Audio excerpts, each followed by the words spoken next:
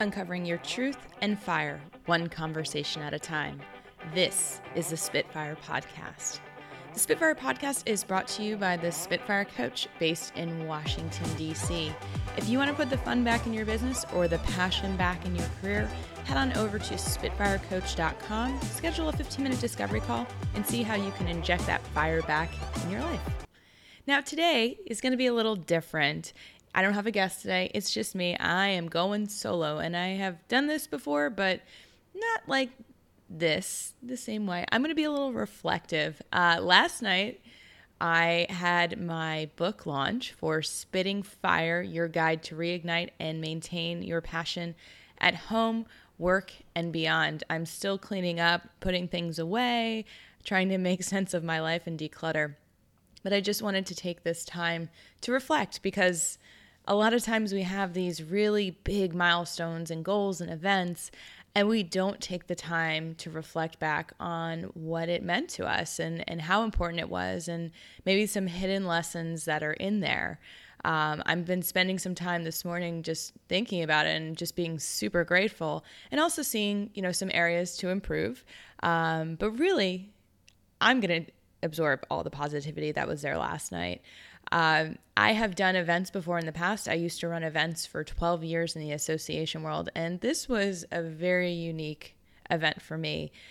This was the first time where I was the focal point of the event, where I was selling a book, where people were coming to hear me, and I thought that it was going to create more stress on me. I thought that it was going to be a source of anxiety. Last year, I put on an event called the Spring Cleaning Summit, and I had some friends speak with me, and I found myself panicking really the day before and couldn't put together a presentation, and, had an ugly cry with my mom. And I realized that with that event, I had so much attached to the outcome and what it meant to me as a business owner, an event planner, and as a coach. The numbers were not where I wanted them to be, and I overestimated how many people were coming. And when it came down to it, nobody really cared. And I had worked myself up to the judgment of what I thought other people were going to think of me, that I had taken myself out of it. And when the day of the event came, it was great. We had, 30 people there who were completely engaged, but I was more worried and couldn't really enjoy myself to the fullest extent. So when I thought about this book event in 2.0, the first event was originally scheduled for July 10th, which was going to be a preview event, because I wanted to put a speaking reel together. And the universe spoke louder than my wants and demands. The space was not going to be available by July 10th, and they asked if we could push it back to August, which ended up being fantastic. But in the moment, my little inner critic that is birthed out of MacGyver and Make It Happen and Fix It went into hyperdrive of trying to find an alternative space to make that event happen. And after 4 days of really not sleeping and exhausting myself, I hit that brick wall and had a full-on anxiety attack at the middle of the night at 2 a.m. And I woke up and I committed to myself that this was going to be fun. It was going to be on my terms, and it was going to be based in the principles that I coach around. I ended up not taking my own advice, and that was what ultimately led me into feeling really crappy, not taking care of myself and judging myself. What are other people going to think of me because I'm not doing an event? So we pushed it back a month and a half, and the preview event ended up becoming the book launch, which is pretty freaking incredible. I was in no way, shape, or form ready for a book launch in July, but just having those additional 6 weeks allowed me to create a reverse engineered plan of attack. I went and hired proofreaders and editors, and I watched YouTube videos, and I learned how to design book covers, and I went through the process on CreateSpace and created a design for the company, for the book, and I developed the proofs. And that was the biggest high for me, of actually seeing what I produced, to have the proof delivered in book format to me. And it was awesome. And I got the books in hand on August 6th with more than enough time, and actually had to reorder because we pre-sold so many.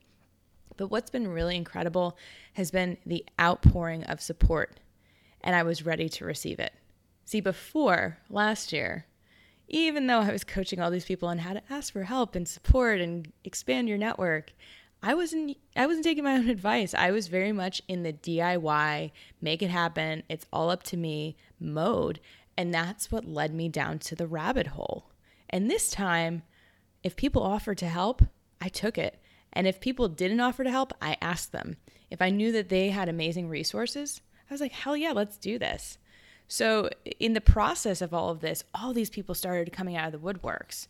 We had Sip City, who's been on a past episode of the podcast. They're great friends. They were always on board and super excited and willing to help and connect any way they could. I happened to just be walking down the street in my neighborhood, and I ran into the publisher of a magazine who puts on events, and I told her what I was up to, and she asked if we needed beer and wine, and I said, hell yeah. So we had free beer and wine at this event. And then I thought, we need something sweet. So we're going to have a future guest from the company Milkworthy. She makes the most bomb cookies. I can't eat them because they have flour in them. I'm waiting for my gluten-free recipe. But I heard that they are amazing. There's these $1 million chocolate chip cookies. But she was totally on board too. Basically, anyone I asked, they showed up. And the people that couldn't show up wanted to be there, and I understand. But I knew that the people that were in the room were there and wanted to be there. And that was what was so amazing about last night. In past events, I don't know if any of you have had this happen. Let's say you put a birthday party together or a happy hour, and you're doing a head count of people who aren't there. And you're not really appreciating the people who have made the time to come there. You're just thinking about who didn't show up and why didn't they show up and what's their story. And you end up taking yourself out of that moment. And I vowed to myself that I wanted to be fully present last night. I was doing a speaker reel recording, so I had video cameras. And I knew that when I show up 100% present, 100% me, there's nothing that can stop me. And if I was focused on all the people who canceled last minute or who didn't come that say they were going to come, I would have been out of the moment. I would have been thinking about them. And it was all about me. And that's the time when it can be all about you. When the focus is on you, do whatever you need to do in order to feel powerful. So key things that I learned from last night: ask and receive help. That was huge. I had someone help me take the boxes over. I mean, we had 36 bottles of wine, probably about 100 books. It was insane. And if I had thought that I was going to lug all of these over there on my own in an Uber, I would have been exhausted and pissed off and frustrated. And I would have not shown up as my best self when I was presenting. So that was one aspect. Then I had people ask, hey, do you need help with check-ins? Absolutely. Everyone at Mindspace was pitching in. We had a whole assembly line of gift bags. I did a nice little time lapse of it. They were setting up chairs. They were getting ice. Everybody was coming in. And my past self would have been like, don't worry about it. I'm going to go run down to CVS in my heels and jumpsuit and go get a bag of ice. But this time I said, no, I'm going to let you take care of that. And actually they told me, you sit down. You don't do anything. The other piece is I had my friend Deborah introduce me. And originally I was like, well, I'm just going to do this talk. But I wanted her to be there to hype the room up. And that's what she did. I think she actually said that I make life my bitch, which now that I think of it, isn't so far off. I mean, I probably make life my best friend more than my bitch because I don't really want to smack it around too much. We'll be nice and hug it out. But she really set the tone for me to come in and feel super confident. When I felt that roar of applause, I knew that it was going to be a great event. So the event goes on. I start to speak. And when I tell you that I don't remember what I said, but I know it was awesome, that is the truth. I had notes, but I didn't use them. I knew that I wanted to tell the raw story that makes me me, which is the story of me becoming a coach. And if you look back on past episodes where, I think it's episode 1 and then maybe episode 30, where I'm talking about it, where I hit that wall and just knew that I had to become a coach. That's a very personal story to me, but I knew that if I wanted people to be there in the room with me, I had to share something with them. And it ended up being awesome. Like, people were like nodding along, they're applauding, they're yelling out things, and they were just there and ready to play. And then I made someone sit on the hot seat, and we turned it into a fun exercise on energy boosters and suckers. And it ended up then transitioning into a discussion on values. And people really got it. They were able to see themselves in this person. They were able to apply the lessons from the book immediately into their everyday life. And that's really why I wanted to write this book. It's not to be the next best-selling author, and if that happens, that's awesome. But I want people to have a resource and a tool that they can turn to when they're not feeling great, when they're feeling a little off, but maybe they don't have the resources to hire a coach, or they don't feel comfortable talking to someone else. But they know that if they just do a couple things, they can get back on track. So this is really, you can stick it in any bag. You can have it, on your coffee table, or you can have it in your bedside table. But at any point, you can pull this out and turn to a section, either on self-care, on motivation, or in your passion, and get in touch with the things that make you feel powerful. And I also wanted people to connect. Last night, people came from all different walks of my life. I had people that I've known for almost 12 years. I've had people that I worked with in my last job, my first job, people that I just met, people who I had never met. And they all showed up and they were talking to each other and mingling, and probably will work together in the future. And that is the power of the Spitfire. Because when you're fired up and you're acting as your best self, then you become the magnet for all of that positive energy. So that's really what I'm super excited about, of all the relationships that are going to be built from the seed that was planted last night. So hopefully when I see the footage, it's exactly how I imagined it. It's going to be super on point and fluid and clear. And I really tried to pace my speech, because apparently I get a little excited and I talk like a machine gun, but I was really conscious about that. And I hope that it turns into a really amazing speaking reel and turns into even more opportunities. The really big piece that I learned from this, and I realized this as I was giving the speech, and I made a point of saying it, is that I used to use writing a book as the excuse to why I wasn't a public speaker. And then I realized I never needed a book. I never needed it. I could just go and talk and be a public speaker. I could motivate and inspire people without a book. Now, the book helped to have an excuse to speak and to get people in the room, but I never needed it.